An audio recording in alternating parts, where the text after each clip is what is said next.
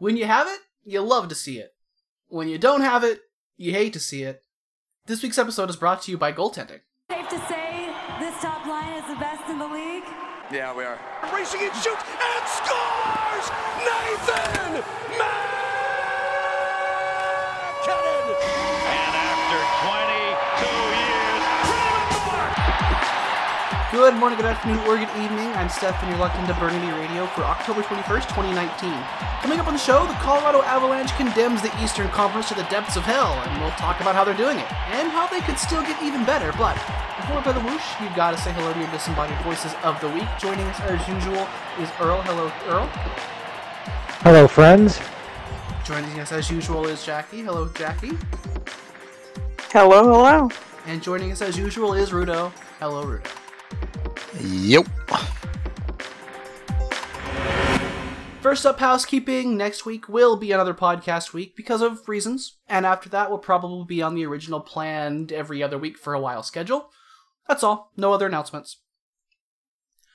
We spent the whole beginning of the season being afraid of the Avs' current road trip, but maybe they were the monsters all along. On Monday, the show goes on the road in Washington and spanks the Capitals 6-3. Braden Holtby gives up 3 goals on 3 shots. Not a great outing for the old stats. To Eric Johnson, Nikita Zadorov, and Nazem Kadri. Mikko Rantanen added 1 on the power play, then Matt Nieto got his first of the year later on. Nathan MacKinnon would seal it into the empty net. This game should have had a lot more garbage time in it than it did, though. Would you all agree? Yeah. I mean, the Avs just put it on cruise control at about 15 miles an hour after they got up 4-0. So I really don't think it was as dangerous as it ever really looked, but they could have done better to kind of finish that game. It's always really tough when you get out to that with so much time. To do it before the 10-minute mark of the first period, I even said this. There's just way too much time left. Like, this game's going to get ugly at some point. Yeah, I agree with Rudo. I think it was a little more dangerous than it actually, or a little less dangerous than it actually looked. But when you do get out to that big lead, your choices are sort of ease back the F3 and kind of play a little more responsibly. Or you can try to keep scoring, and I don't see the upside in making it 5-0, 6-0, whatever. I mean, it's you're just going to create more problems doing that. So I don't think the Avs had much of a choice really in sitting back. And I mean, it was inevitable that it would kind of turn out like that. Yes and no. The sitting back was fine, but 5 minutes into the second period, it wasn't just sitting back. I mean, they were just straight being lazy. Yeah. I mean, I would imagine that intermission was just kind of a whole bunch of high fives and happy times and stuff like that. I think it's really tough to get up for a second period when you're having a game like that. Yeah, your coach is saying all the words that he's got to say. It's a 60-minute game. We got a real NHL team on the other side of the ice. You got to get out there and play. And all the guys like, yeah, we know. But it's 4-0, bro. Yeah.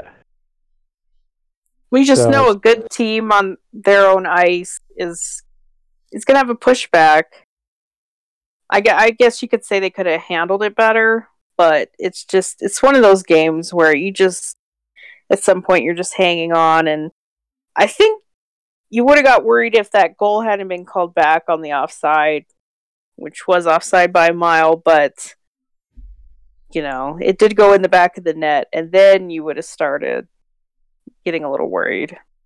Yeah, and that's the tough part, because if the other team does come back, then you've been cold for half an hour, and you're just, it's such a bad situation to be in. You almost don't want to score so much that early, but, I mean... Right, exactly. You'll take the goals, it's like potato chips. You just gotta eat them all. But it's just not a fun game. It's not a fun game to watch. I bet it's not a fun game to play in. Like, yeah, the first 10 minutes is fun, but as a whole, it's just not a good hockey game. I gotta go play defense for the next 50 minutes? Yeah. Gross. And it's like, you got Wilson and Ovi trying to kill everybody, and, that's probably the worst part of it is your goal number 1 is not getting hurt. not getting in a situation where someone's going to blindside you and injure you. So Yeah, let's like talk you've about got that in the back of your mind. let's talk about Sam Girard, who sees absolutely no options while he has the puck in the offensive zone and just skates for a lap and continues to see no options and skates for another lap. Like you do in the NHL. I think that was deliberate taunting. And then it was either his next shift or the one after. Alex Ovechkin takes the opportunity to say, "You're not going to disrespect my team that way," and just full body blows him up. And Sam was fine, that started damn. Before he took those laps. Nick Dowd plowed into him behind the Avs net, and they had some words, and that spurred on the double lap. So, Sam's not going to take that. So he's definitely taunting him.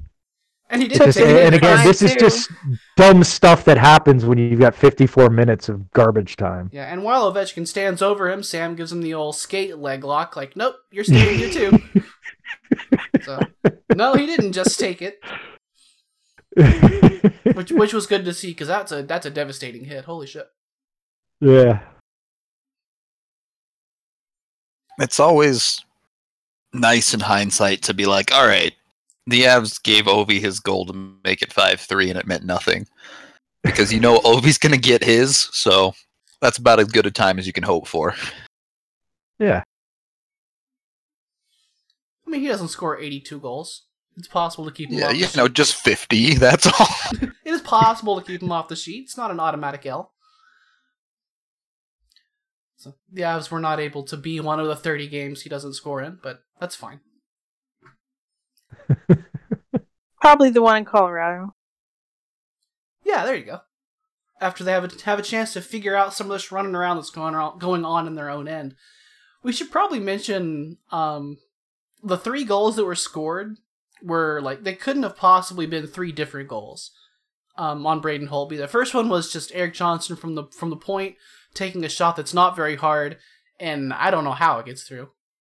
Yeah, that Holtby, that was just absolutely awful. It was on the ice, not going very quickly. Maybe it bounced off the ice a little bit, but it was still pad height. I don't know how he missed it. The second one was just really passes being made at the absolute end of guys' reaches, and then it hits Nikita Zadorov in the middle of the slot, who just goes, "Oh, I'm a forward now," and spins around and puts a bullet in the corner. Are you serious? Yeah. Yeah, that was fantastic. And then Nazem Kadri off the rush with a shot that is 50-50. You'd like to have that save. And if it's the third shot you've seen and the other 2 went in, you'd really like to have that save. Yeah, it was a fun moment there where the Avs actually had a 200% PDO through 7 minutes of that game. They were scoring at will, and they did get another couple of goals on the backup, Ilya Samsonov. But kind of struggled to put anything past him as the game went on. And maybe that's just a lack of, urgency.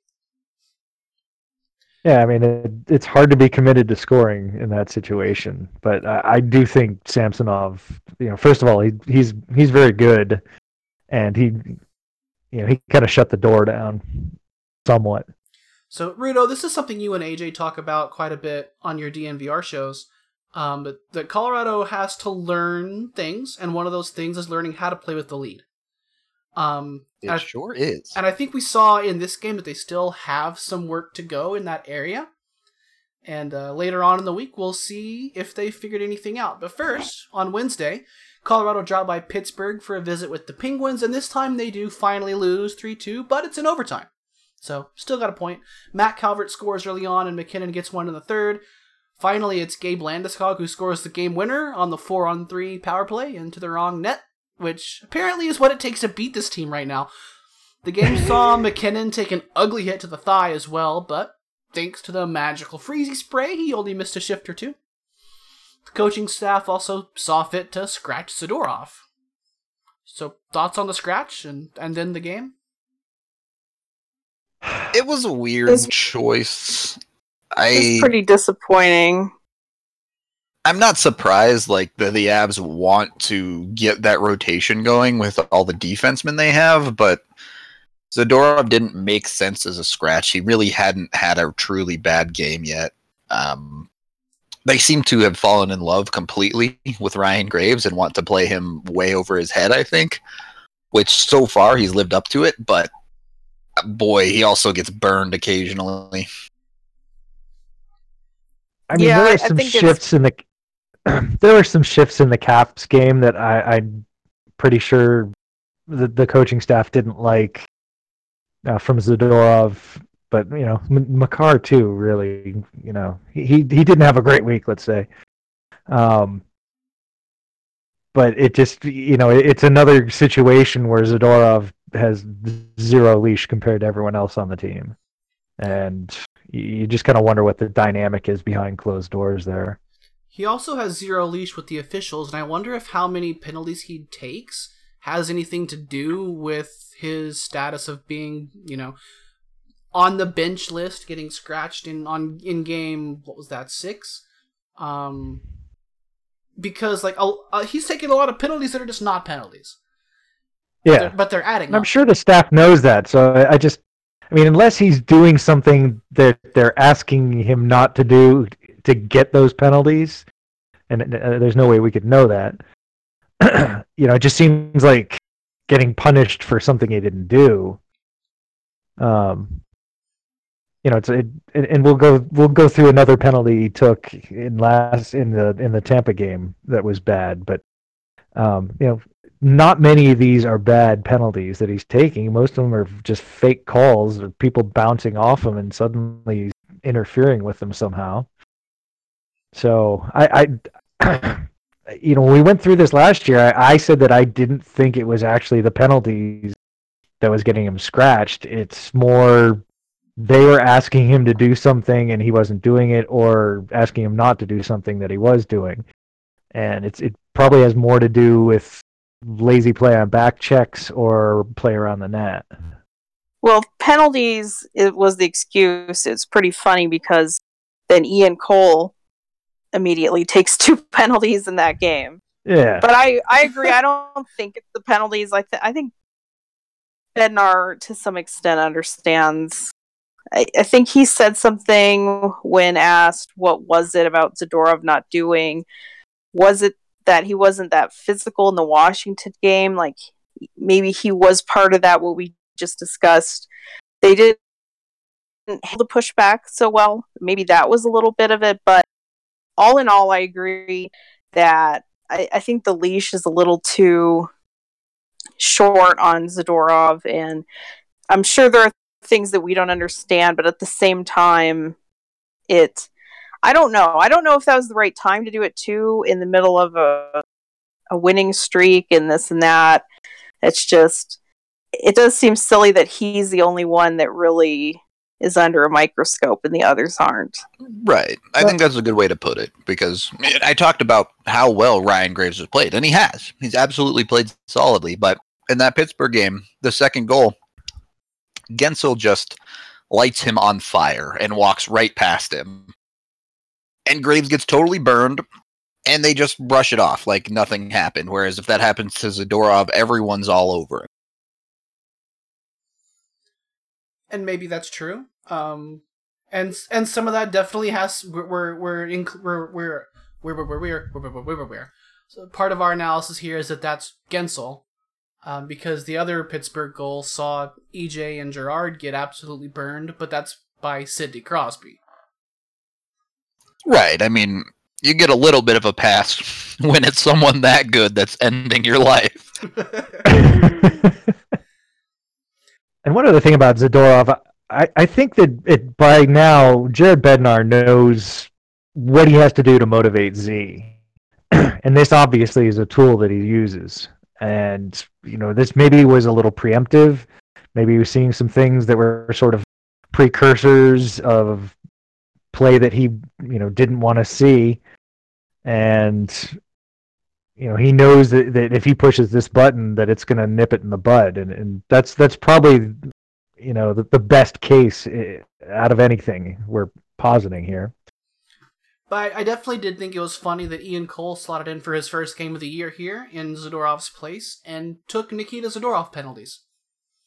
He took either a hook or a hold from behind. That was because he was behind the play and deserved it.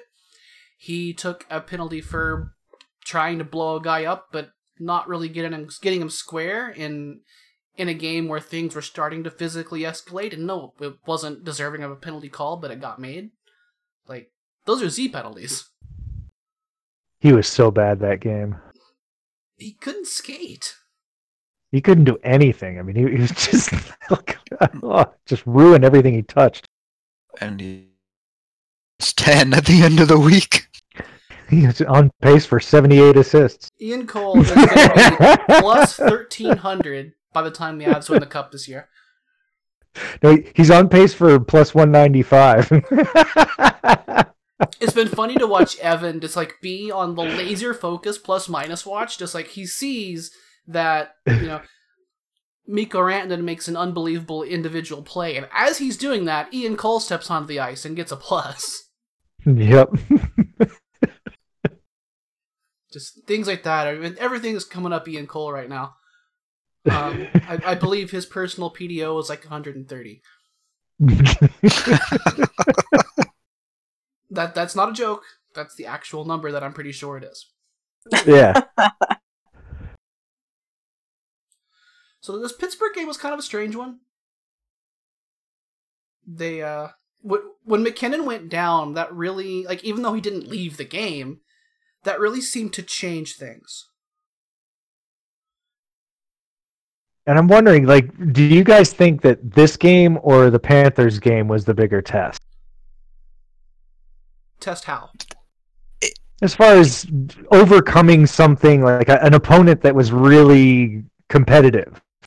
In hindsight, it was the Panthers game. Yeah. Just because the way the Pittsburgh game ended up spooling out was Pittsburgh basically tried to play like Arizona and just smother the team.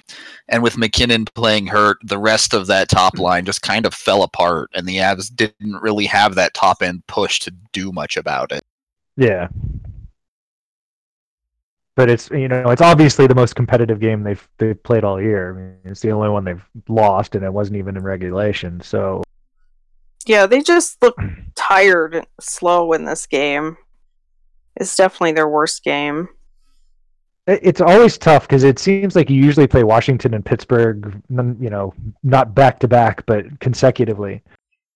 And those are always two, really tough buildings to play in, and two really tough teams, at this point in the NHL. And it does seem like whichever one you go to second might be a tougher matchup. I definitely felt like Colorado struggled in that game, but I wasn't blown away by Pittsburgh either. Like, it was kind of to me like the game against Boston was, in that you had two teams that were preventing the other from doing what they wanted, but not really able to do what they wanted either. Yeah, and Pittsburgh had scored like 20 goals in their last 3 games or something like that too. I mean, it's like they were, what the Avs did to Pittsburgh should not be forgotten here. I mean, that's a team that was scoring a lot, and they really didn't get anything off the Avs. They lost Evgeny Malkin and continued scoring a lot. Yeah. It's just a bit of a tough spot because the Avs defense really didn't look that great in that game, and then we'll get into that more as they continue to look terrible throughout the week. But the Avs prevented Pittsburgh from doing their thing because neither team could control the puck through the neutral zone. It was just a sloppy mess. Yeah. Yeah, I think that's good analysis. It really was just incredibly difficult to get through the neutral zone for both teams. So on Monday, Colorado punched Washington in the face and then just kind of decided, this game is over. Then on Wednesday, they had a tough matchup against a tough opponent and still found their way into overtime. And it wasn't like you felt like you'd stolen your way into overtime. Like, it was a hard-fought game. And then they get power play in overtime. Oh boy, you sure did. And I already told you what happened. You already knew what happened anyway. But, like, ew. Even before it gave up a shorthanded own goal, it was just like, what? What are you doing? The power play is completely inept right now. And we're going to get to that later on in the show, but I mentioned that the power play was game-losing in the game against Florida, and it ended up not being. But it totally was the losing moment in overtime there against Pittsburgh. But, yeah, I mean, even if that hadn't happened a few times last year, it still was the kind of thing you look at and you're like, oh no. I mean, how could you do that? Because what happened on that power play is they got the puck and did 0, and then left the zone and were super casual, and continued to do 0, and Pittsburgh just outworked them. Done. This is not to get into the rest of the power play. I'll stay specific to the 4-on-3 situation here. There are 3 defenders out on the ice, and you're settling for shots from the blue line. That's just strictly wrong. If you cannot penetrate against 3 defenders, unacceptable. Just an ultra casual power play, and it was like they figured, we got 2 minutes, we can figure something out. And no, you have to work. You're playing an NHL opponent. And I realize like during normal power plays that you have 2 minutes, and it's nice to take up the time if you can and possess the puck. But in overtime, there is urgency built in. Like you don't need to kill time. Like the game's over as soon as you score, so you may as well just get right to it. Just go score. And there just wasn't any of that. Just go score.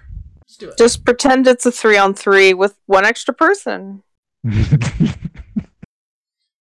That sounds like a strategy. Yeah, just put Cole out there and sit him at the red line. Don't even let him play offense. Your job, should you choose to accept it, is to chase down the puck and stand right there otherwise. Or just put a second goalie out there even. There you go. Is that legal? Can you do that? Maybe that's going to be an answer to my question later.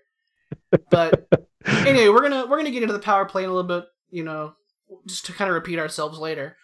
But first, on Friday, Florida Man falls to the Avalanche in overtime, 5-4, as the Panthers come out like a bulldozer in the first period. But Colorado would eventually figure it out. Lots of scoring from the new guys here. Jonas Donskoy to keep it within reach in the first. Matt Nieto on a sick feed from Belmar. And then Burakovsky got a pair. Finally, it was One-Leg Mac who did what McKinnon does for the OT winner. Folks, Colorado gave up 3 in the first, and then scored 3 of their own in the second, and ended up winning a game their first line just failed to show up for. Is that depth? That was depth. I mean, Dale hit him with a pocket sand on that one, I guess. So that is the exact player that the Avs were hoping Burakovsky would be. And this team is legitimately scary if he can play like that even most of the time. Even some of the time. I hope so. Yeah. Given the 2 game-winning goals last week, and then this deal here, this is some crow that I didn't want to eat, and it's being shoved in my face again. Yeah, let's just go ahead. He's really. He has 4 he's goals. Really and 4 fun assists. to watch. 4 goals, 4 assists, trailing only Mac and Migo over the team points lead. Were we wrong about Andrei Burakovsky? It's way too early to say that. We've seen some good starts from players before. Yakupov had like 5 points in 4 games. Yes, you're insane if you think Burakovsky's going to keep up a point per game pace. That's just not going to happen. Right. But when you look beyond the points, when you look at just his play, he's doing a lot of the little things correct. The little moves of knowing when to go to the net, knowing when to pull up, knowing when to get the puck out of a dangerous area. He's been solid. This isn't just, he has a laser of a shot and that's it. Yeah, I really hated his defense at first, but he's actually back-checking now, and he's actually making some okay defensive plays sometimes, a lot more than you'd think. He still is a wizard at entering the zone. I mean, the guy has a gift for that, and that's something I really didn't know about him coming into the season. I think that's sort of the difference between him and Yak and Colborne is the fact that he can do stuff that's not directly related to lucky goals. The way that he can enter the zone can help a team even if he's not scoring, and that's sort of an extra reason to like him. Well, I'll say he is a player that they need. They do need somebody that can shoot the puck, and he has fit in really well. But you really can't judge these new players until they go through some adversity. And really, the team, I mean, everyone looks great. They've got 15 out of 16 points, and everyone's some of those defenders don't look so great. But spoilers.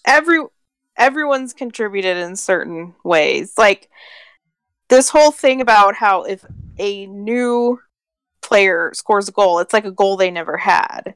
It's kind of crazy to me. Like, through 8 games last year, Wilson, Soderberg, and Comfer had 3 goals each.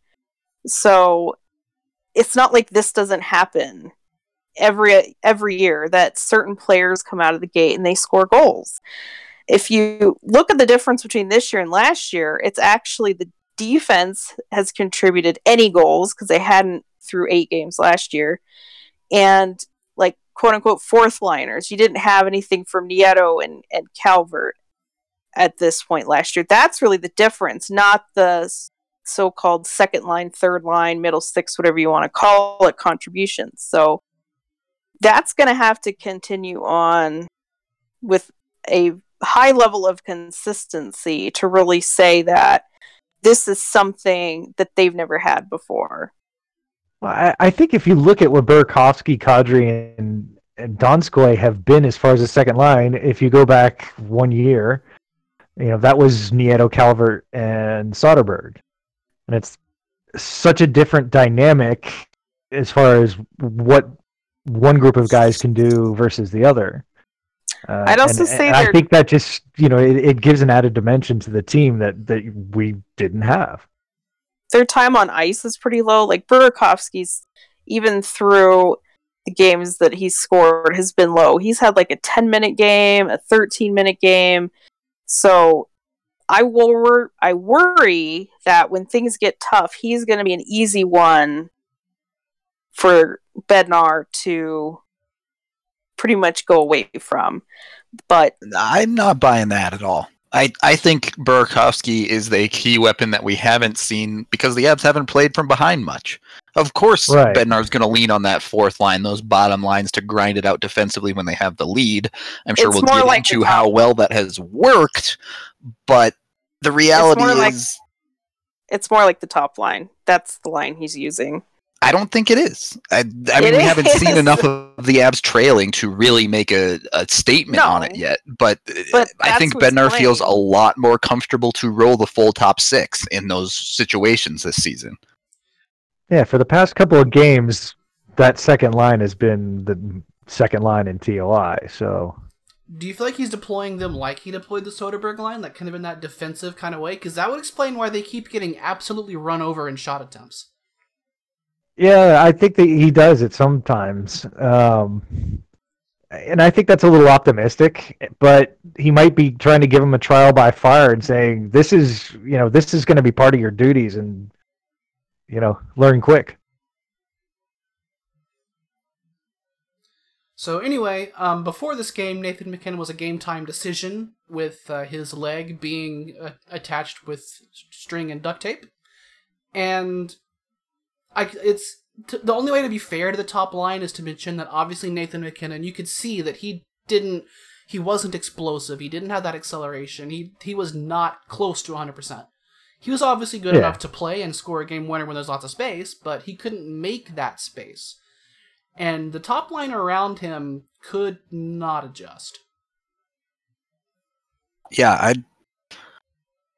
I don't know if I've ever remembered a 2-game stretch where I've walked away from it and gone, man, Gabe Landeskog was bad. But he was bad against Pittsburgh, and he was bad against Florida. And with MacKinnon hurt and Landeskog being the most consistent player for the Avs on that top line, it just kind of, the wheels came off. Obviously, MacKinnon got it done in overtime, but that wasn't the whole top line together. No, it wasn't. Gabe Landeskog's reward was a bench staple in overtime. Yeah, exactly. And so the fact that they benched Landeskog in overtime should speak for itself. Well, and we don't really have or any kind of intel on the road, but he was missing practices while the Avs were at home, so he might be dealing with an injury that's nagging or something like that. At least I hope so. It just the way he looked is just not the way he ever looks. So I'd rather believe that it was something to do with a little bit of injury holding him back rather than just playing awful like that. Yeah, I hope so too. That's pretty much the only conclusion I could come up with, is something has to be bothering him, which I use that as an excuse for certain players. If they have a bad game, well, it must be an injury, but it's just, there's really no other explanation for it, because like you said, he might have a bad game, but consecutive bad games like Landis. He's just such a consistent player. And for him to come out and be consistently not good is it's a little spooky. And it was consistently in one way, in that he wasn't really the F3 getting back a lot. And right. That's one thing that really tells me that it could be an injury. And I think that really did hurt the line, because, all right, it's like Mikko is very inconsistent when he has to do that. And I think, as time goes by, right. Yeah, I think as time goes by, he's going to get better at that. I mean, he's good at breaking it out when he's sort of the F3, but when he's the back checker, he's not good. The thing is, we knew McKinnon was dealing with something regardless of what he said. He is the right, exactly. But who's Charlie? I don't have any horses. That's EJ's deal. If Landeskog isn't the F3, McKinnon is the center there. He, you can talk about how inconsistent he is defensively, but he understands the role of playing that defensive center, even if he's not great at it. Mikko gets back there, and he just has no idea what he's doing. Right. He means well, but he just doesn't. He doesn't have the experience to play that role. He means well. He's not going back there to, I'll have to play defense. I'm fucking throwing then. Offense or feed, boys. But it was definitely encouraging to see Colorado just, take a really strong punch from a team that they haven't had all season, and then come back and just win anyway. And some of that comes back on Florida, who have had their own difficulty with consistency in the defensive zone and getting saves from Sergei Bobrovsky. Yeah. It would be overly optimistic to pretend that's not a factor here. But you still have to give yourself the opportunity to let those things play out. And Avs teams of past seasons would have not come back in the second period and done that. Yeah, I think the mental toughness definitely appears to be there, and in this game in particular, Grubauer kind of led the way with that.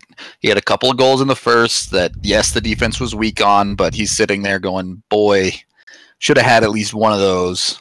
Yeah. But he didn't cave. Yes, he did give up the one goal in the second period when 4 goals were scored in 3 minutes, so... That was fun. It was an adventure for sure, but he got his head screwed on. He kept himself in the game, and the Avs were able to pull it out because they didn't just kind of fold at the end of the day. Yeah, this game was very interesting to me, just because it seemed like 3 or 4 or 5 even games in one. Just because the first period was just awful. Other than one shift really where the Avs scored, they were just getting destroyed the whole time. And then the second period, they come out and dominate. And other than the one mistake, they really won that period handily. And then they ground out sort of I don't know if they were sort of playing for the tie on the road kind of thing, but they really ground out a nice third period to give them a chance to win. They didn't end up scoring in that period, but they forced overtime where they managed to win there. So, I think you're right about the mental toughness, because that third period, they definitely could have reverted to what they were like in the first period and blown that game. So that was encouraging. Yeah, the pushback's definitely nice to see, even though they haven't trailed much, but it is good to see that they're able to do it when they need to. It was the first good second period that the Avs have had all season. They've really had a hard time in the second period, and this time it was the other way. Not anymore. And then they said, oh, that's what you do in the second period. And on Saturday, the Avs walk into a schedule loss against one of the league's best franchises and come out of it with a dominant 6-2 win over the Tampa Bay Lightning. Tyson Jones with a hat trick, Landeskog and Kadri pitching in 2 with Rantanen capping the night with just a hilarious play through 4 defenders into a backhander that the Lightning goaltender couldn't find. Tampa shot from everywhere. 46 times they did, and Pavel Francouz stopped 44 of them. That leaves Colorado the last team without a regulation loss. So, one question. How good is this team? Like I said earlier, I don't think we really are going to know until they face some adversity. Yeah, how they get through that, how they get through either a losing streak, maybe a key injury, just something will really tell what kind of team this is. It's obviously a good team. It's great to come out of the gate that strong, to rack up points is going to help them a lot down the road. But judging this team and individual performances is just so hard when everything's going great. It just doesn't give you enough data, enough situations to really know. But so far, so good, of course. You can't be anything but happy. I mean, I think it's a little more. I'm a little more optimistic, just because, yeah, it's short-term stuff. But they dealt with a Mac injury. They dealt with the adversity in Pittsburgh. He didn't even miss a game. I mean, he didn't even leave a game. His body didn't miss a game. That's true. Yeah. Well, his goals didn't miss a game. Yeah. But regardless, what they've had this week is different lines step up at different times. In one game it was the Kadri line that picked up the slack, and then in the Tampa game, the Jost Compher Wilson line was fantastic. And I think for me that's what gives me the most optimism, is the fact that in over the first 8 games you've had different lines step up and take up the slack for the other guy in different situations. You've had the Belmar line do some really good things in some of the games in previous. So it's a lot less of a top-heavy lineup than we've seen in years past. It really looks like more of a balanced lineup. I mean, right now there's 14 guys that are on pace for 40 points or better. I mean, it's not going to end up like that, but that just sort of shows the distribution of how things are going as far as scoring and, just playing good on a night-to-night basis. Well, like I said, they had that last year. I mean, they had scoring. They had goals from Kerfoot, Jost, and Draghetto. I mean, they weren't 7-0-1 last year. No, but they started well last year, too. But, I mean, when everything is going right, like it is now, this team looks like a cup contender. Of course, it won't always be going right, but that says a lot. Take a team like Minnesota. If everything is going right for Minnesota, they might be a playoff team. So that's a big friggin' difference in how good this team is capable of being. Sure, they have a great cushion. That will be a big help to help them get to where they need to be at the end of the season. But as far as just in a vacuum, how good are they? I don't think we know yet. I mean, look at their competition right now, and it's not very scary. I mean, at the top of the standings, you have teams that are, kind of in the same situation as the Avs, with Buffalo and Edmonton and Anaheim, teams that, people didn't really expect to be that high, or even close in several cases. Out of those 4, Colorado is definitely the smallest overachievement. Yeah, but that just shows that those 4 teams being at the top of the standings, like where's the competition? Who's gonna knock the Avs off? We dealt with the Bruins. The Bruins are probably one of the best teams in the league right now, and that was a great matchup. Tampa, Tampa is not in a playoff spot right now. They're kind of lagging a bit, but everyone, picks them to win the cup, and we saw what happened on Saturday night. So, maybe the Avs haven't faced that much adversity, but who's going to give them adversity out there? I mean, who can you see really giving them a tough time? Well, like we said before, that they tend to do well in an early road trip. It's usually like the homestand in December, where you would say, "Oh, they're going to win all these games," and then they don't. It's early. It's been 8 games. You can't say like, "What's the adversity going to be?" There will be some. There always will be some. Unless you think I'm sure there will be, but I'm looking at it from a competition standpoint. What team what teams are looking good, even maybe not exactly in the standings, but what teams look like they can match up well with Colorado right now? Well, historically, we're about to see one on Monday in the St. Louis Blues. We hate that team. And then we're going to see another on Friday with the Vegas Golden Knights. So we may find out real quick who exactly can give this team fits. But what I think is interesting about all this to me is we keep saying that everything is going the Avs' way. And in terms of results, that's true. It's riding shooting percentage a little bit right now. It's gotten kind of lucky with the goaltending outings that it's faced. It's also had a good stretch on the penalty kill to kind of boost it along. But like we're seeing the top line struggle, and still pick up its points, but not really take over a game like we've seen it do. We've seen the power play just be absolutely appalling. We've seen the coverage in the defensive zone just put on the clown shoes at least twice a game. At least. I mean, we see flashes of this team's ceiling, but we haven't seen the whole thing yet. Yeah, I mean, that's the tough thing when you're talking about competition for me. It's like the Avs really aren't even playing that well, and they're destroying everybody. It's not about the other teams. I think they have to play someone, right?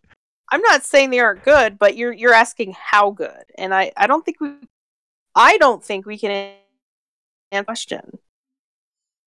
I think that's fair. That roboted pretty badly on my end. So just to repeat what I'm pretty sure you said, that it's too early to answer the question. And of how good. I think they're good, but how good? I don't think we can answer that question yet.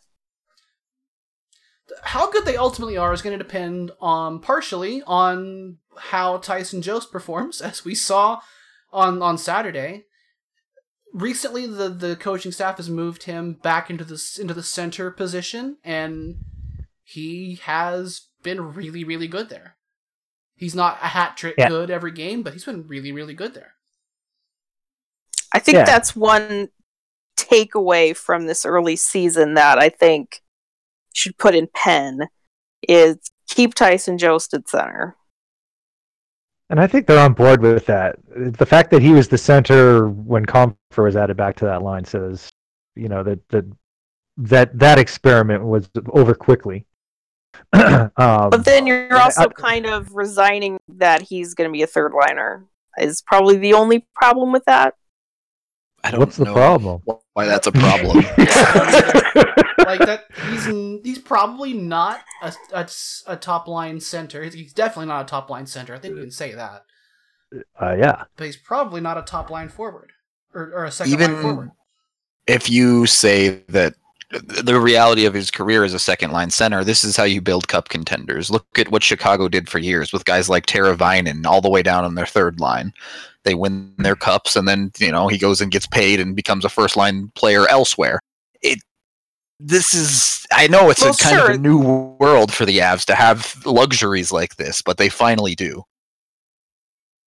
We'll see. But yeah, I agree that, yes, that's when you can have a third line that's quality, literally quality. Yeah, I agree that's when you're getting somewhere. But the whole point to start the season was to give Jost the opportunity to produce more in this and that. Like, are we saying now it's okay if he's a really good 30-point player? I mean, I thought it was stupid to put him on a second line anyway. I mean, that's just not his bag. He's a center, and he's not going to beat out Kadri or Mac. So the third line's where it's at. For Jost needs to become fix PP2, but that's a bit of a task. Yeah. But I mean, if he ends up being a guy that can give you somewhere in the 30s for points consistently, maybe get it over 40 once in a while, and play the way that he has 200 feet so far this season, I don't know how you can be disappointed with that. I mean, that's a great player to have, and that looks like exactly what he's built to do. It's night and day, really. I mean, you're not going to take back Kadri, and Jost very, very clearly is a much lesser player on the wing. So what are you going to do? Well, even when McKinnon was maybe going to miss a game, Jost wasn't going to get the upgrade Comfer was. No, Kadri was. There is zero doubt in my mind. Yeah, McKinnon was never really missing that game anyway. Like, they just didn't want him to practice so he could rest the leg, and it didn't matter. But see, these are the things that we'll see when there's actual adversity. Yeah, I mean, both clubs, if you want to take the Eagles, other than Rosen a little bit and Cole's 4 games, they really haven't had any injuries so far. Earlier, which is great. Knock on wood. Earlier, you're kind of talking through a carpet again. I don't know if other people are hearing that too. I'm sorry. Here, I'll blow out my microphone. No, just kidding. You better not. Like, it rip ears, everybody. Hang on. Headphone warning. So another story from that Tampa game that's worth mentioning is obviously Pablo Francouz, who, like I mentioned a minute ago, 44 saves on 46 shots. He looks...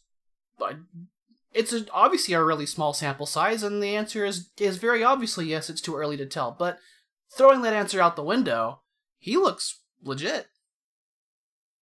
I mean, at worst, you can say he can handle this job.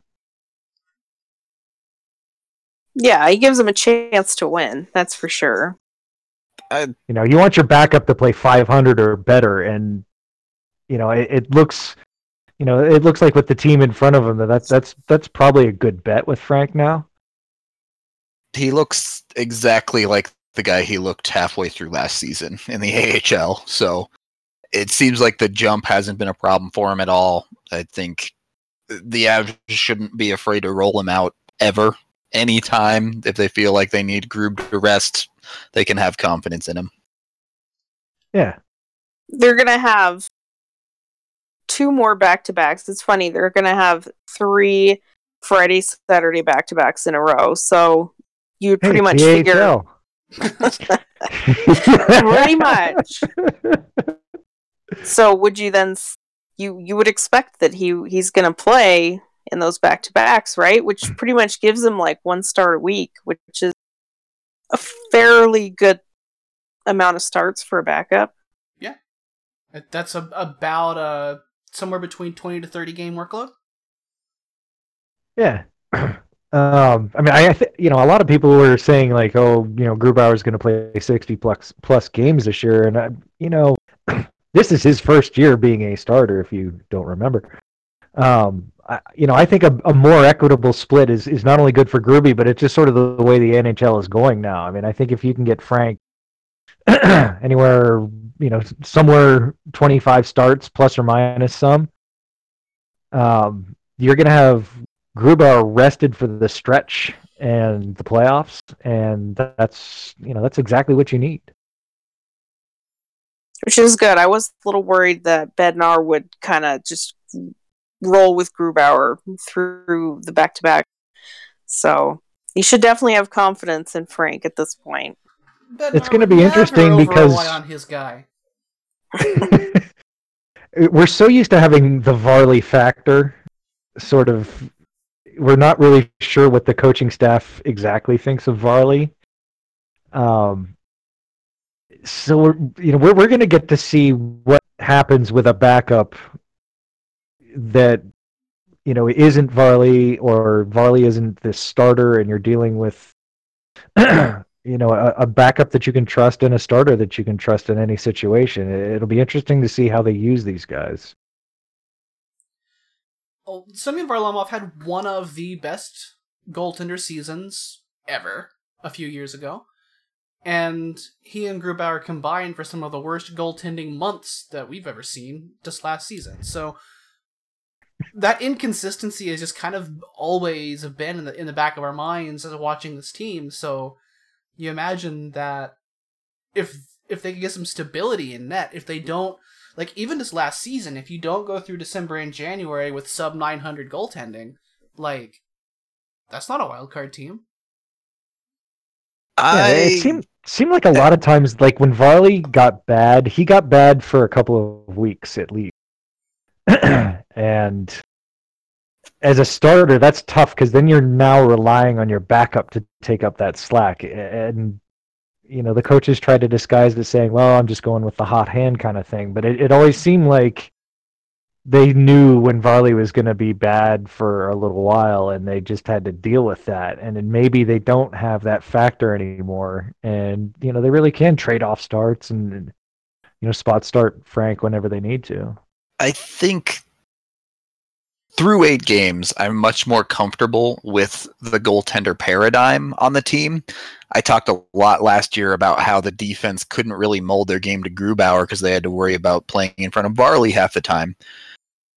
And this season, Grubauer looks much more comfortable. The defense in front of him, despite their sloppiness, looks much more comfortable in knowing what they're supposed to be doing. And Francouz plays that more athletic style as a backup that he can kind of get away with the defense just doing whatever and letting him do his thing. He's quick. He sure is. And he's goofy. He does catch goofy, which is my new favorite phrase. And he has the best personality, though. Sometimes you see that right catch kind of confuse guys. Like there was you've seen a couple of really good chances for the other way, where they maybe just like didn't pick much of a corner. They just kind of like you throw it around the blocker on the goalie's right side, but no, that's a glove. Yeah. I mean, guys really, they do try to pick the upper left corner, and it's just that's not where you want to go on Frank. He's got I wonder if that changes the defense any, just because it is kind of backwards. No, I don't think so. Not the way Francouz plays, and I think the Avs management learned their lesson last year of just saying, all right, figure it out, Frank. We're covering group bases this year. Sure, that's definitely the most important. Yeah. But his quickness, his athleticism, and his goofiness have been a real benefit for the team because the defense can continue to play the same way every night, even when the wheels fall off and you spend about a minute and a half in your own zone going, oh no, which is happening too often. What's going on? Miscommunication, right, man. It's I don't want to harp on EJ because I don't think he's been that bad, but that guy needs to be the leader and the veteran defenseman that back there and talk to people, man.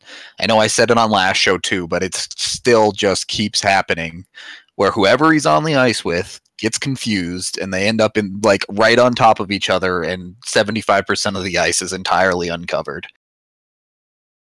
Yeah. I mean, if there's two defensemen behind the net, you can almost be assured that EJ's one of them, and you don't want that. He's been playing a lot. Too much. And yeah, it's starting to get to that point. He has definitely have seen his minutes increase as the season has kind of gone on. I think some of that might be struggles. Like it's not necessarily that he's been playing well to earn it. It's that we've been taking time away from Cale Makar, who doesn't deserve the ice time either, based on his past couple of games. So yeah. Yeah, Makar had a bit of an adventure on the ice for a lot of this week. Hopefully he learned from it. I know I think he really came out aggressively last night, and then he killed the damn ref, and I think that I think that kind of thwarted it a little for him because he just wasn't the same aggressiveness afterwards. I'm sure he felt awful. I mean, the guy, like, I don't know, his mouth exploded or something, but. Well, it's kind of like that against Boston. Wasn't his best game, but I think his best game of the year was against Arizona, and he kind of came out that way too. He came out aggressive and purposeful. So maybe he was trying to do that. So that's a fair theory. I definitely think he's trying to add some things to his game. Like the Avs have given him some things to work on, and he's trying to work those in, but he's still got to remember his basics of this game as well. Because like we saw against Florida, he missed that puck coming up the boards. He never does that. Never would miss that puck if he's 100% focused on it. Yeah, and I think it's tough playing with Z. I think in the long run that Z plays well with guys like Makar, and obviously Z and Barry had really good chemistry. But it's an adjustment because he's a little inconsistent. He does some weird stuff around the front of the net that you just might not know. And that can affect a rookie a little bit, but it's something that he's just got to learn. And they're going to go through a process where the first 30, 40 games of the series, he's going to be learning a lot, and he's going to go through stretches like this. But I'm not worried about it. I don't want to like fully blame that pair either, because a lot of the issues they've had also falls back onto the forwards. Yeah, the new guy line especially is still learning how to function off of Zadorov, because Zadorov steps up all the time, whether it's sticking with his man or going up to try and lay a hit. And we see Donskoy and Burakovsky get their wires crossed in the defensive zone a lot, and who they're supposed to be covering, and all of a sudden they're not covering anyone down deep in the zone. Well, I also think if you're not used to the way the Avs have the mixed pairs, that's something that you're going to need to get used to. And also another thing I noticed, like, all right, last night Zadorov had a hideous turnover. Like he loves the stretch pass, and I'm pretty sure it was Kadri's line that was out there when he tried this. But he tried a cross ice, big time stretch pass that I think was supposed to go to Donskoy, but it Donskoy didn't curl back for it, and then it got intercepted right at center ice, and then Z had to end up taking a penalty, and I think that doghoused him a little bit, but. You just got to learn to know when Zadorov's uncovered in the D zone, he might try that stretch pass, even though it's not something that like the Maple Leafs really love doing that, but it's not a total Avs thing. Just a Z thing. I mean, so it shouldn't be too much of a problem for Kadri specifically. Then he's used to that. He's been receiving stretch passes from Jake Gardiner and Morgan Rielly for the last several years. Correct.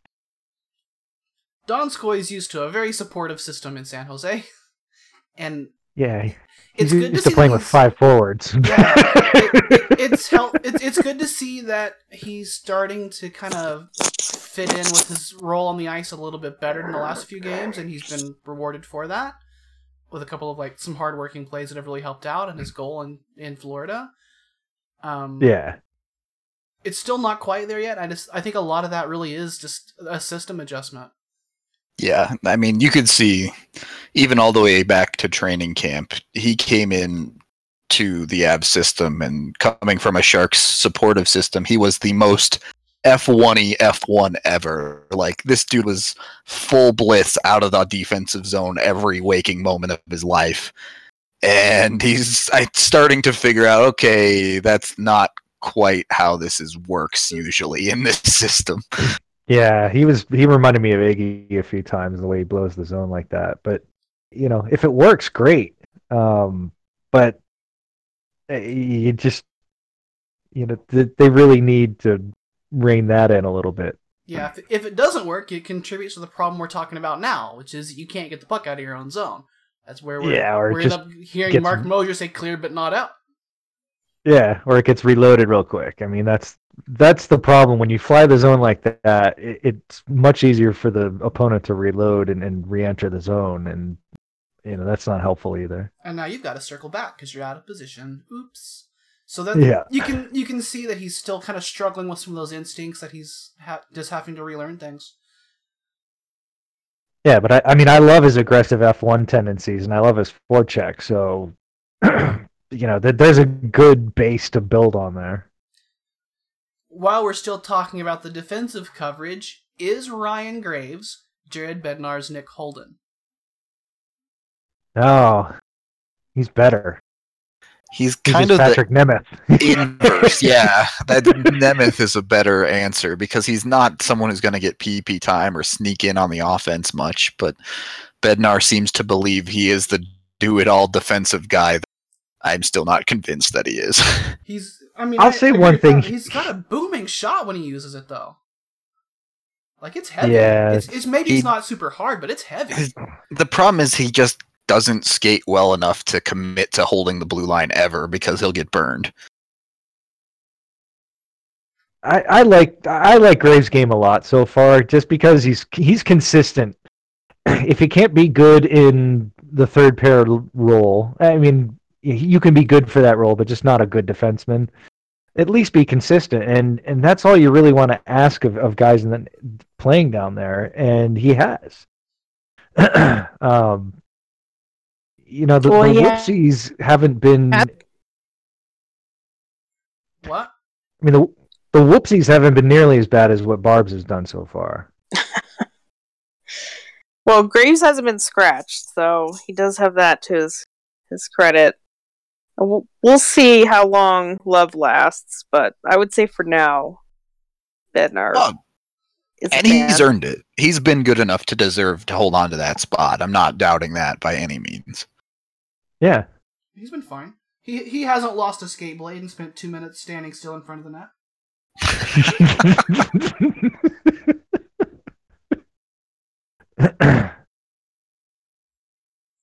Not that would ever happen to this team. So from that's kind of a small problem right now. I guess it's kind of a small problem in the grand scheme because especially as the season goes on, you play mostly at even strength. But a bigger problem in terms of how severe it is. This man advantage is a disaster right now. Yeah, it did cost them the game in Pittsburgh. It nearly cost them the game in Florida. So my question before we get more serious about it is this. When facing an Avs power play, how would you prefer they decline it and go 4-on-4 instead?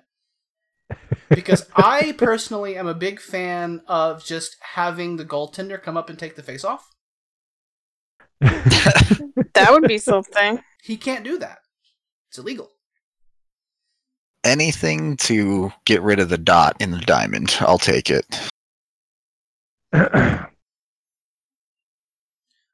Other options that I've heard are put the entire bench on the ice. You can't possibly not call too many men when there's like 12 skaters. I think if you do it intentionally, it's a penalty shot, though. Is that for real? Yeah, because the guy used to do it all the time. Like, if he took a penalty with a minute left in the game, he'd just keep putting guys out because they wouldn't blow the whistle until they touched it. So he'd just make it 5-on-5 again. That's amazing.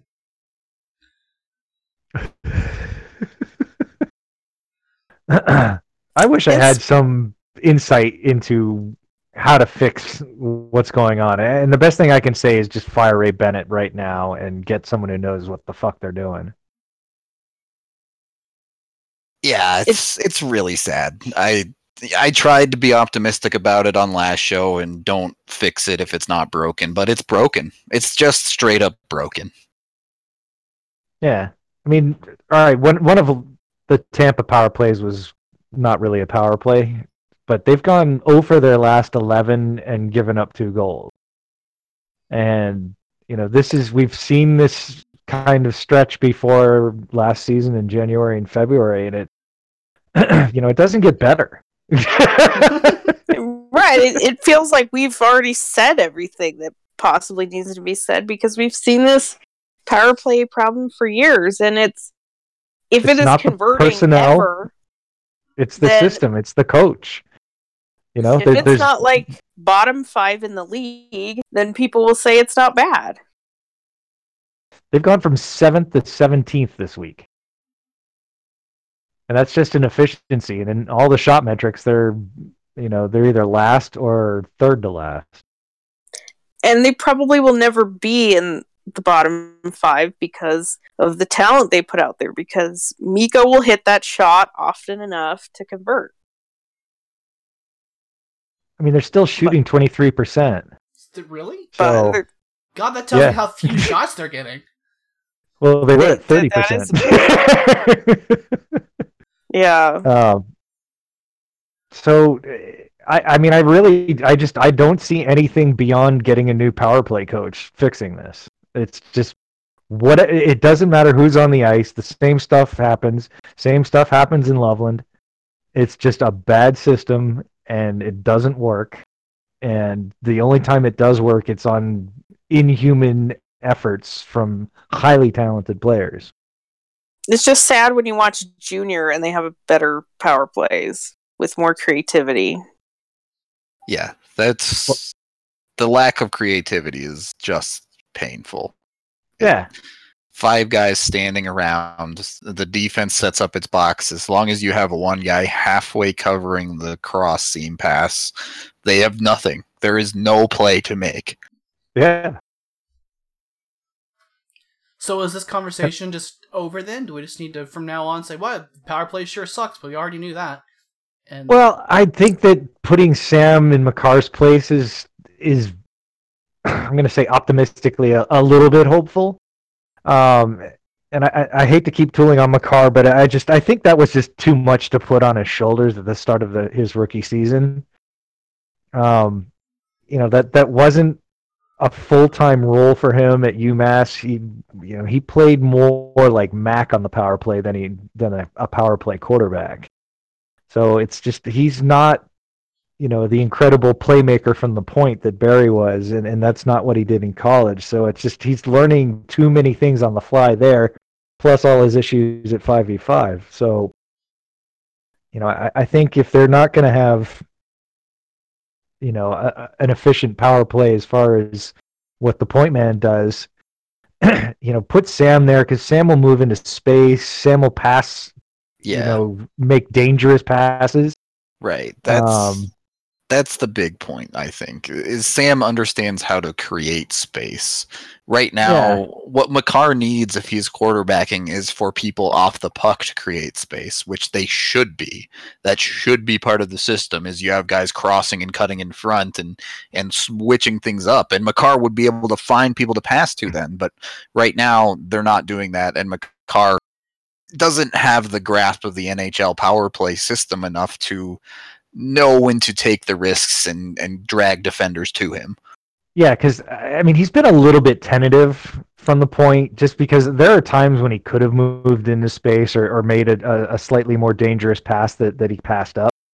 And he just, and in a power play that's that bad, you just can't give up an opportunity like that. So, I still think he's going to be, a good power play defenseman at some point, probably this year even. But, right now, I think it's worth it to let him concentrate on his 5v5 play and work the kinks out on power play too.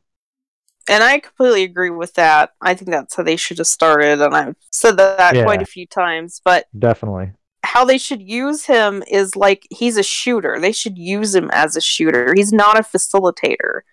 What I would do is, I know this is crazy, but put Makar and Sam on the same power play. And maybe not right now, because like I said, I agree with what Earl said. But this is where you get creativity. This is where you look at what you have and build a power play around that. He should be in the Mac bot. He should be taking one-timers. He should be move him around to different spots. It's the NHL. You need some creativity. You can put 2 defensemen on a power play, especially when you have Sam and Makar, and someday Byram. Like, you can't just... When Byram's there, you're not going to just be able to say, well, we have a 1D power play, and he stands at the blue line, either passes right, passes left, or shoots up the middle. Like, what a waste of resources at that point. So you need to start opening the mind of what you can do on a power play. I wouldn't call Makar a shooter, but I agree that you should put him in the half Wally Mack spot because he's at his best when he's skating up and down those boards. He can create that cross-ice pass with his own skating there. We've seen him do it live at 5-on-5 all the time. And also, what you saw a lot at UMass was he would drive to the net, and when three guys, inevitably collapsed on him, he was able to pass out of that and hit an open man. Sure, or something that allows him to skate. Have an agreement with whoever the high forward is that he'll just circle back from a car to free him up. Yeah. Or, this is a crazy idea, but call Timmins back up and put him at the point, because he's actually pretty good at the point on a power play. I watched Byram play, and granted this is junior, but in one power play, he went absolutely everywhere on the ice. He was on the left side, he was on the right side taking one-timers, he was behind the net, he was at the point. Like, when you have defensemen that can do these things, why put yourself... You definitely don't need Ray Bennett coaching them. Well, whatever you do, don't show the Avs that tape, because they'll try to beat it out of him. Yeah. You stay in your spot. It just makes absolutely no sense. It's just... And then when McKinnon was maybe going to be out, or maybe but then their solution was just to put Comfort in the McKinnon spot. If they actually rolled that out in a game, and that was their solution to not having McKinnon in the lineup, they would deserve to lose that game. They sure would. I don't know. Again, how could it be worse? So, they're already last in the league in shooting, so... PPT's pretty effing disastrous when it comes to zone entries, and it makes zero sense because you have Donskoy and Burakovsky on that unit, and they should be entry wizards, but they're not. Yeah. I'll tell you what, I would pay to watch a power play that had Timmins, Byram, Makar, and Gerard on it. And then maybe I would too. Maybe you don't do it all the time, but why put Gabe in front? No. You want Kadri on that line. Okay, in that that's group, fair. That's probably your purest shooter who isn't Burakovsky. Yeah. And why not? You of course wouldn't do that all the time. But if you want an umbrella, check this out.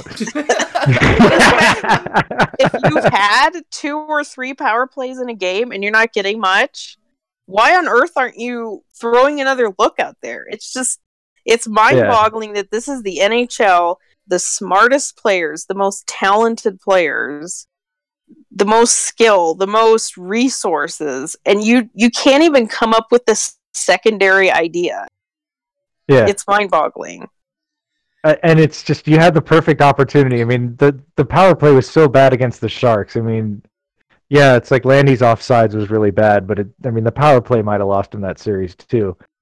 And it just, you didn't bother to make any kind of changes after all the troubles they had last year. But we are on an island, believe it or not. People see that they were 7th in the league, and the power play is okay, and they can say, "I just saw Mikko Rantanen score a power play goal." Yeah, they probably still think they're 7th, and it's like, they're 17th now. Okay, so. But it's so obvious to us. But it's really almost like hot take territory to say that the power play is so bad.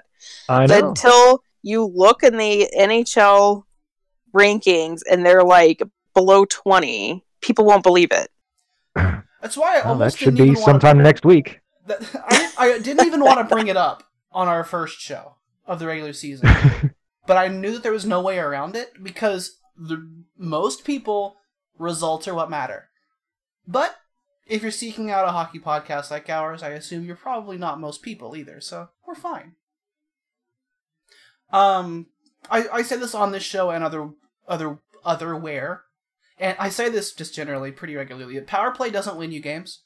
not long term, but it can absolutely lose you games. And if we're playing Western Conference opponents this week and not Eastern Conference opponents, I think we're pretty annoyed that the Avalanche gave up an additional point to both Pittsburgh and Florida. Like, if that's instead, if that's Nashville and St. Louis, I think the urgency of how much we want to fix the power play is a little different. And yeah, they've still got 15 points out of 16, but you're going to be giving up points to, people that are in the playoff race with you. And yeah, it can totally win you games in the short term. Look at, Edmonton's at the top of the league too right now, and James Neal, last I checked, was shooting 45% on the power play. Like, it will win you games here and there. It won't win you games all season. It'll lose you games the new all tiebreaker season. Being regulation wins rather than regulation and overtime wins. Have they changed that in the standings? No, but who cares? They changed the rule, but they didn't change how it shows on their website. That's correct. I don't think so. NHL.com is shit, so. We change rules, not websites. Was that a We Play Hockey Not School reference?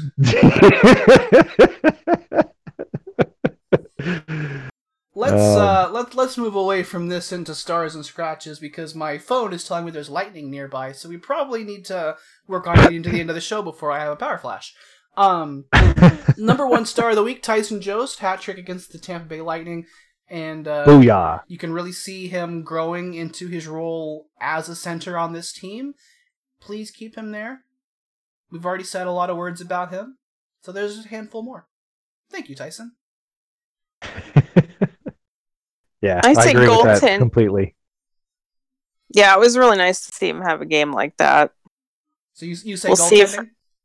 Yeah, my star's going to goaltending. They're both too good to just pick one player, huh? Well, I think, yeah. I don't know. No, I don't really want to pick one because, yeah, Grubauer did have a little bit of trouble in the Florida game, and Francis had one start, but I wouldn't give him a star just on one. It's not like he had a shutout. But I think together, they, like you said, goaltending is a big part of winning. So I think they deserve a star. William Jennings star. More stars. This is a tough one. I think I want to go with the whole second line, but if I had to just choose one, I'd probably choose Burakovsky. Oh, the goal scorer. Who would have thought? Yeah, even though Kadri pretty much matched him or bettered him. But that line came up big when they needed to. And in one of the games where our good friends, the three-headed monster, were not hitting on all cylinders. I like the way that they sort of made up for some troubles, and that could have easily been a loss last year if they were depending on Soderberg and Nieto and Calvert to come through to win the game. Not fake points curve, though? Not fake points curve, though. My dogs don't handle lightning very well. I'll have cut out that noise by the time we release the show, but my dogs don't handle lightning well, so let's kind of pick up the pace a little bit. Okay. Yeah, we're good. I was going to say Burakovsky as well. He's exactly what the Avs wanted him to be, and that's enough. Okay. Yeah. Who are we scratching? McKinnon's Charlie horse. I don't have a Charlie horse.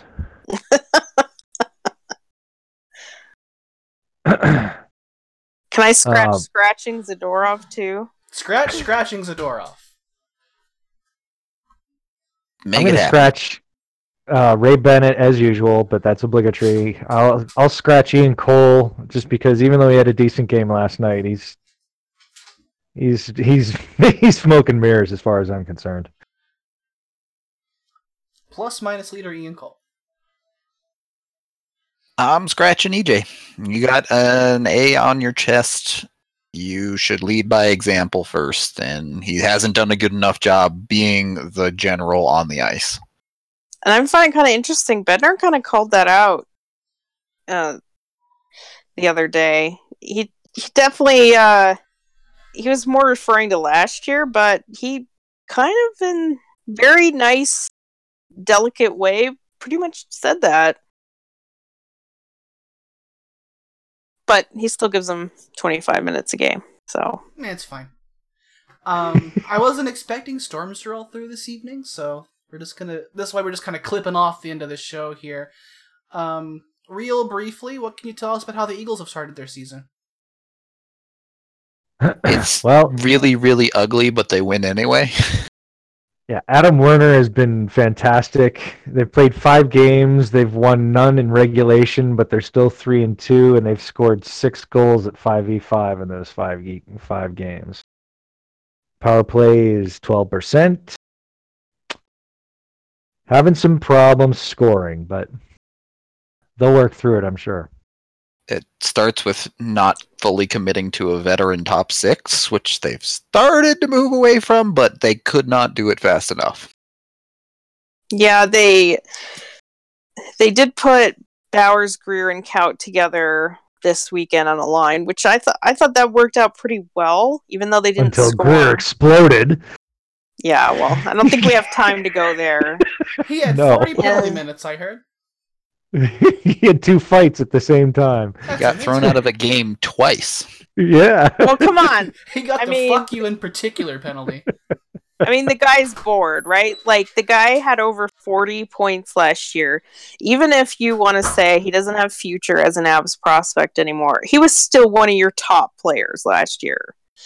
And they don't even have him on the power play. I think that's such a slap in the face and pretty much saying, you know, if you want to believe in the meritocracy, you know, idealism, then why wouldn't you use him? I mean, he's a proven AHL scorer, but yeah, instead they used Dries, who scored 11 points in the AHL last year, and he is, for some reason, their featured forward. He's one of the only ones that gets to play on the first power play unit, gets to play in like 4-on-4 overtime situations. So for now, like Earl said, it's working. They did win 3 of their last games, but they're not getting contributions from any real prospects.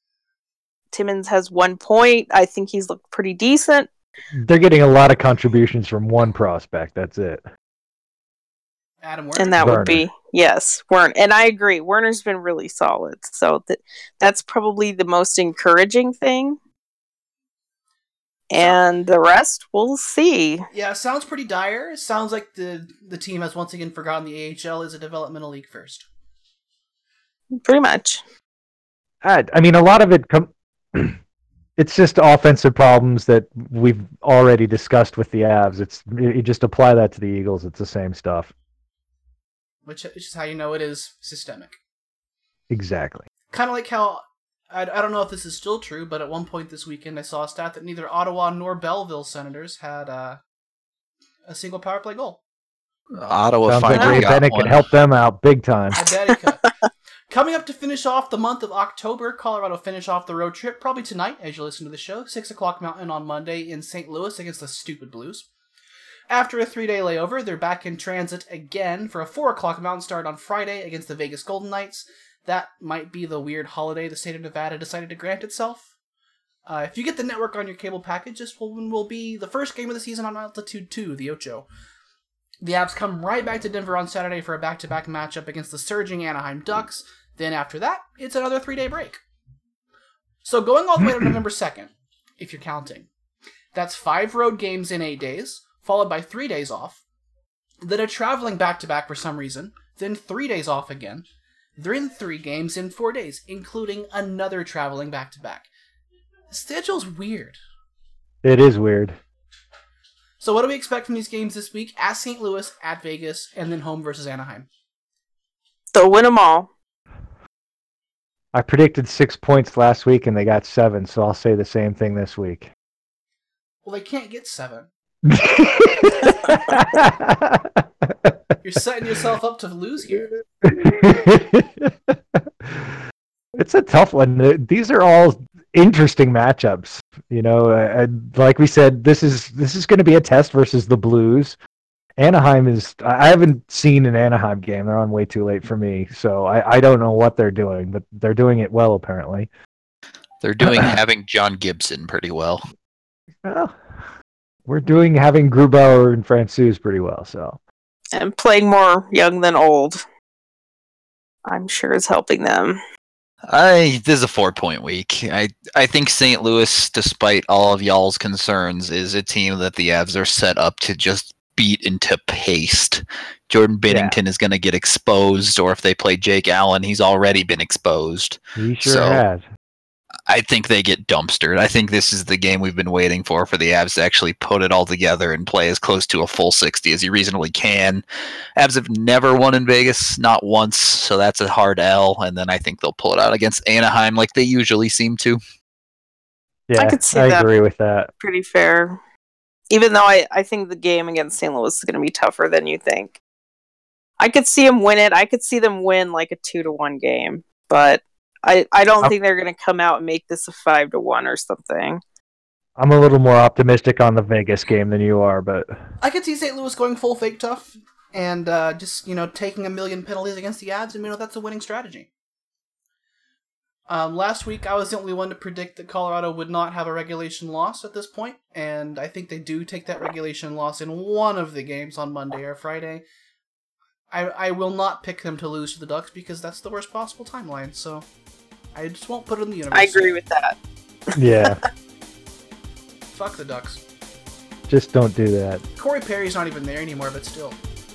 But hey, we'll see him soon enough, won't we? Regardless of what comes out next week, you can always find out here, just real quickly before I have lightning hit my house, SoundCloud and your RSS feed thing, and iTunes, and which is now Apple Podcasts, and Google Play, and Spotify. We are Burgundy Radio and all those places. We'll be back in your ears next week. It is Joe Sakic scores!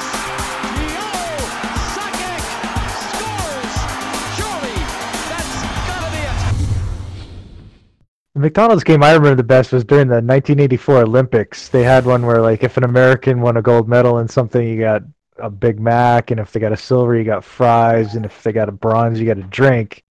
That was the one where the Soviets and the Eastern Bloc boycotted, so it's like the Americans won everything, so... McDonald's was like, every day you just losing money.